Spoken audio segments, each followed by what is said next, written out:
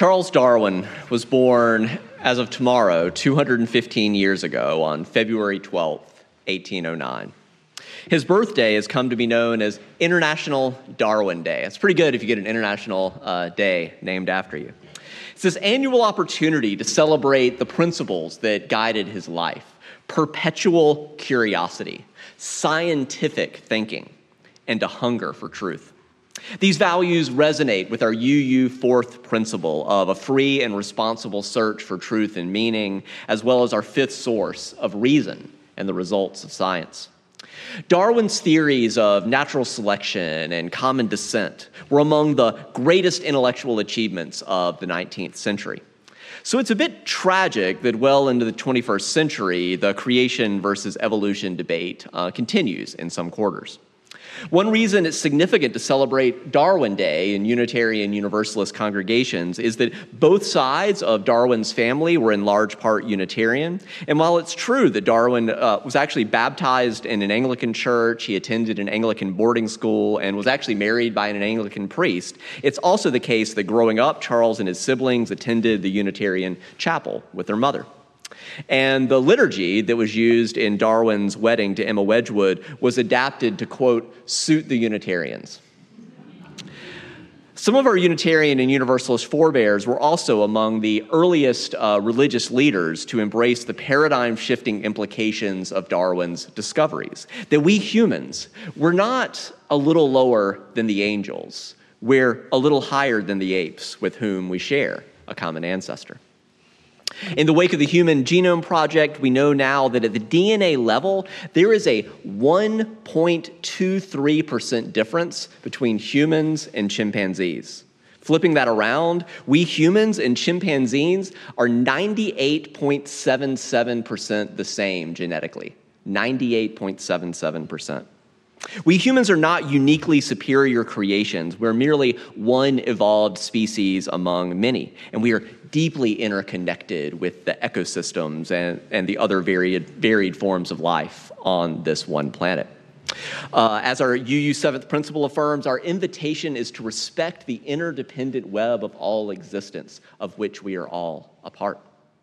Denying our place within the animal kingdom and the larger natural world has contributed to we humans exploiting this incredible planet on which we find ourselves. But as the activist for climate justice Wendell Berry has put it, whether we and our politicians know it or not, nature is party to all of our deals and decisions. Nature has more votes, a longer memory, and a sterner sense of justice than we do.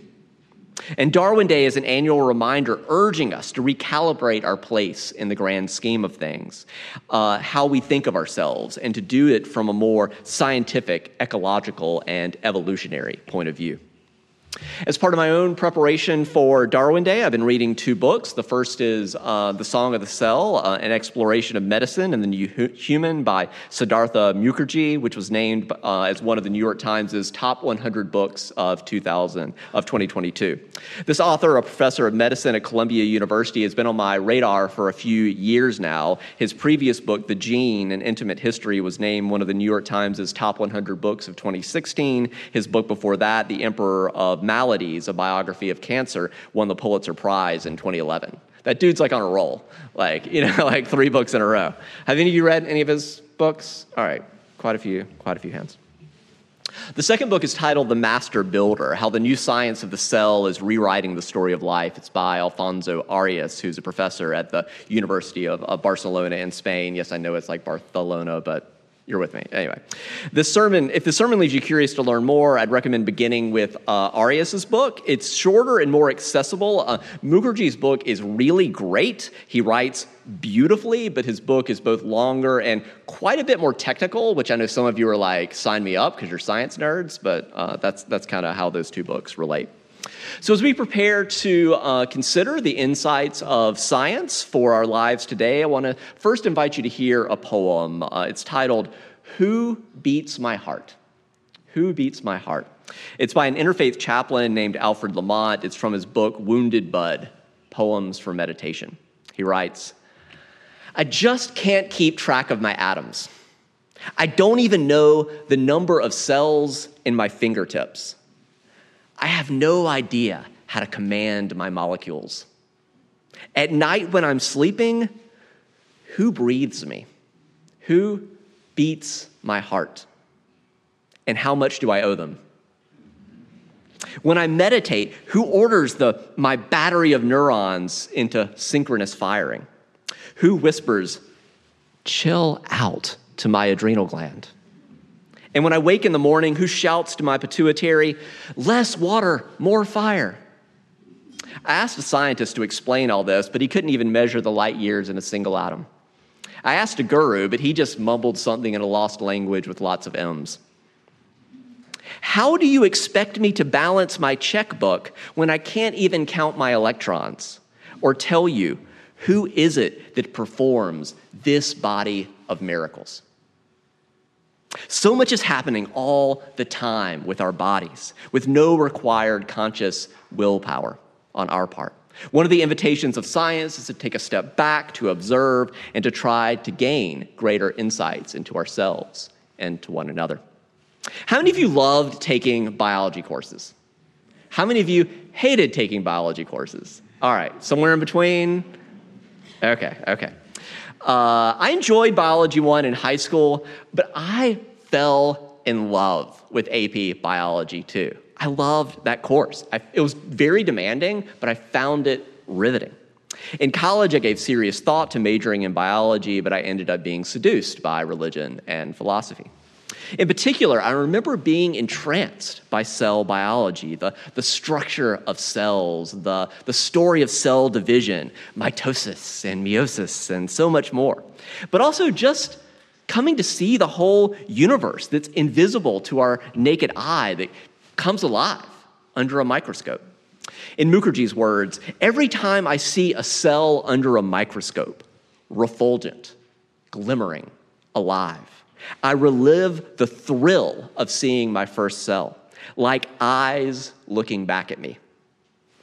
I whispered to myself, and then to my astonishment one day, I saw a T cell move, deliberately, purposefully, seeking out an infected cell that it might purge and kill. And I said to myself, it's alive. A few weeks ago in a sermon on what's going on, what is it that's going on with aliens and UFOs and UAPs, part of what we considered was the awe-inspiring images of distant galaxies from the James Webb Space Telescope. But at the other end of the spectrum, it's amazing to discover equally as much awe and wonder in the microscopic world revealed by today's most advanced microscopes. I'll give you just a few examples. The hand of a gecko embryo.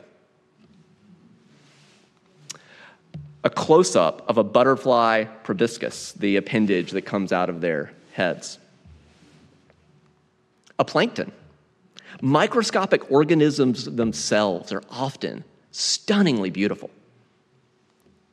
A rotifer, it's a phylum of microscopic animals.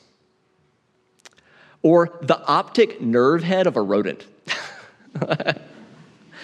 Yeah, it's the most beautiful thing for a rodent I've ever seen. It's an amazing world down there. And this handful of photos can help you understand why a microbiologist might challenge us that we humans are just nice-looking luggage to carry bacteria around the world. If you're curious to see more images along these lines, one good starting point, Nikon has an annual Small World Photomicrography competition, and you do not have to remember the word photomicrography. If you just Google Nikon Small World, it'll pop right up. And since it's been almost 2 decades since I did a deep dive into cell biology, I appreciated the reminder from these 2 books of how important it can be to reflect on life from a microscopic point of view. In Mukherjee's words, we all began as single cells. Our genes are different, albeit marginally. The way our bodies develop are different. Our life experiences vary widely. And yet, despite all the waning gaps between our bodies and experiences, we all share 2 features. We arose from single-celled embryos, and second, from that cell came multiple cells that populate your body and mine. We are built from the same material units. Mukherjee shares that out of all the immense research he has done into cells, there are two representative quotes that he has pinned to the billboard in his office. Both quotes are from around 1845 and are by Rudolf Virchow. He's the father of modern pathology, or as his colleagues affectionately called him, the Pope of medicine. On the side are some of his hand-drawn illustrations. The first of the two quotes is about the importance of the cell as a unit of life. This is the quote, life in general is cell activity. That's pretty challenging, right? Life in general is cell activity. Beginning with the use of the microscope in the study of the organic world, far-reaching studies have shown that all plants and all animals, all plants, all animals are in the beginning a cell within which other cells develop to give rise again to new cells together and undergo transformation to new forms and finally to constitute a new amazing organism. The commonality of cells as essential to all plants and all animals is a reminder of how deeply connected we all are to the Darwinian tree of life. So I know this is really hard to see, but it's like a lot to say, right? The tree of life at the beginning, and we humans are at the top right, but we're all connected. I know it's a little bit of a mixed metaphor, right? We talk about common descent, but then the tree of life goes up, but like you're with me, right? And whereas the first quote was about the centrality of cells for life, the second quote is a reminder that cells are also the locus of disease. So here's the second quote. Every disease depends on an alternation of a larger or smaller number of cellular units in the living body. Every pathological disturbance, every therapeutic effect finds its ultimate explanation only when it is possible to designate the specific living cellular elements involved. Understanding cells is central, not only to how we have come to be alive, but for so much that goes wrong with us biologically. Overall, if I have to name the central challenge of these two books and kind of the through line that connects them, is to correct for this kind of prevailing overemphasis on genes. In 1953, Watson and Crick published their model of the double helix of DNA, and in the decades since, references to genetics have become ubiquitous, certainly much more so than references to cells. Parents will say of their child, it's in her genes. CEOs will say about their workplace, it's in our DNA as a company. Genetic testing sites like 23andMe and Ancestry.com have become wildly popular. So genetics is undeniably important, but everything doesn't boil down to genes. The importance of cells in regard to genes is revealed in one of the simplest definitions of what a cell is. A cell is an autonomous living unit that acts as a decoding machine for a gene, And here's where Arias's metaphor of cells as the master builder comes into play. As important as DNA is, thinking of our genes as an instruction manual is too simplistic. Instruction manuals show us the order in which to do things, where to do them, what to use to accomplish each step. DNA actually does nothing of the sort. Genes are, if anything, more like a blueprint.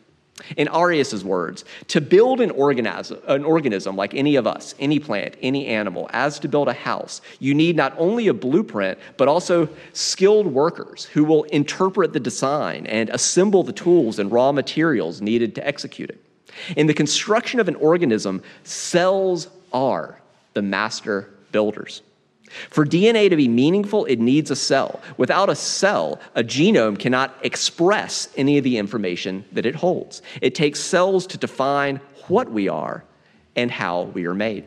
The subtext of Arias's book is that apparently a decent number of cell biologists are pretty jealous and angry about all the attention geneticists have been getting the past few decades. There's some real pent-up resentment and simmering anger channeled especially through this of the two books. I don't know how widespread that view is. Some of you that are more on the inner circles of science can let me know more. And honestly, I don't have a dog in that fight. I'm just grateful to both of these books for reminding me of the beauty and the insights that can come from reflecting on life from a microscopic point of view. In that spirit, I'll begin moving toward my conclusion by inviting you to hear an excerpt of the final paragraph of Arias's book, Championing the Importance of Cells. He writes, "Wherever you look, at yourself in a mirror, the vista of a forest. Anything natural and alive, that is the creation of cells, those master builders. The beating of your heart, your thoughts and emotions, your ability to see, that's linked to neurons, nerve cells. Their electrical activity, their conversations and cooperation, the livelihood and survival of your gut, your blood, your skin, all different types of cells, your ability to move, to write, to grab, to continue to do all of this for a long time, all of that depends on cells. We are all part of an ongoing story that begins with the first eukaryotic cells, billions of years ago. And since it's Darwin Day, I want to reserve the very last word to the final paragraph of Darwin's 1859 book on the origin of species. Whereas many scientific texts are often dense and jargon-filled and quickly obsolete, I mean, these two books are really good, but probably a decade or two from now, like no one's going to be reading them anymore. Darwin's books remain widely praised classics for the beauty and clarity of their prose because they're so well-grounded in their close observations of the natural world. And much of his science has not become obsolete because even after more than a century and a half later, because it's based on such close observation of the natural world. So I invite you to consider anew these final words for the conclusion to Origin. Note that Darwin begins the following paragraph by naming the aspects of life that we humans often perceive as solely negative. And he reframes them. And here's where his scientific genius comes in. He highlights how essential these difficult parts of reality nevertheless are to the natural engine of evolution, of natural selection, of common descent. In Darwin's words, it is from the war of nature, it is from famine and death, right? The war of nature. Nature red in tooth and claw, right? Tennyson said. It is from the war of nature, from famine and death, that the most exalted object of which we are capable of conceiving, the production of higher animals, it's from that war of nature, famine and death. That's what the production of higher animals directly follows. He then adds his most famous observation. There is a grandeur in this view of life, which is so counterintuitive, right? I mean, I grew up as a Southern Baptist, the Scopes monkey trial, right? I didn't come from monkeys. Like, this is an offensive. No, Darwin is like, there is a grandeur in this view of life, that we're all connected on this tree of life. And whilst this planet has gone cycling on according to the fixed law of gravity from so simple a beginning, that those first prokaryotic cells into eukaryotic cells, from so simple a beginning, endless forms, most beautiful and most wonderful, have been and are being evolved. That's why people still read Darwin, because he could write. And as we continue to navigate our way through the promises and perils of embracing the best of both science and spirituality, of reason and religion in the 21st century, inspired by Darwin and heeding the guidance of reason and the results of science, may we continue to support one another in our free and responsible search for truth and meaning. In that spirit, I invite you to rise and embody your spirit in your gray hymnals. Let's sing a hymn written out of that very struggle, number 343, A Fire Mist and a Planet.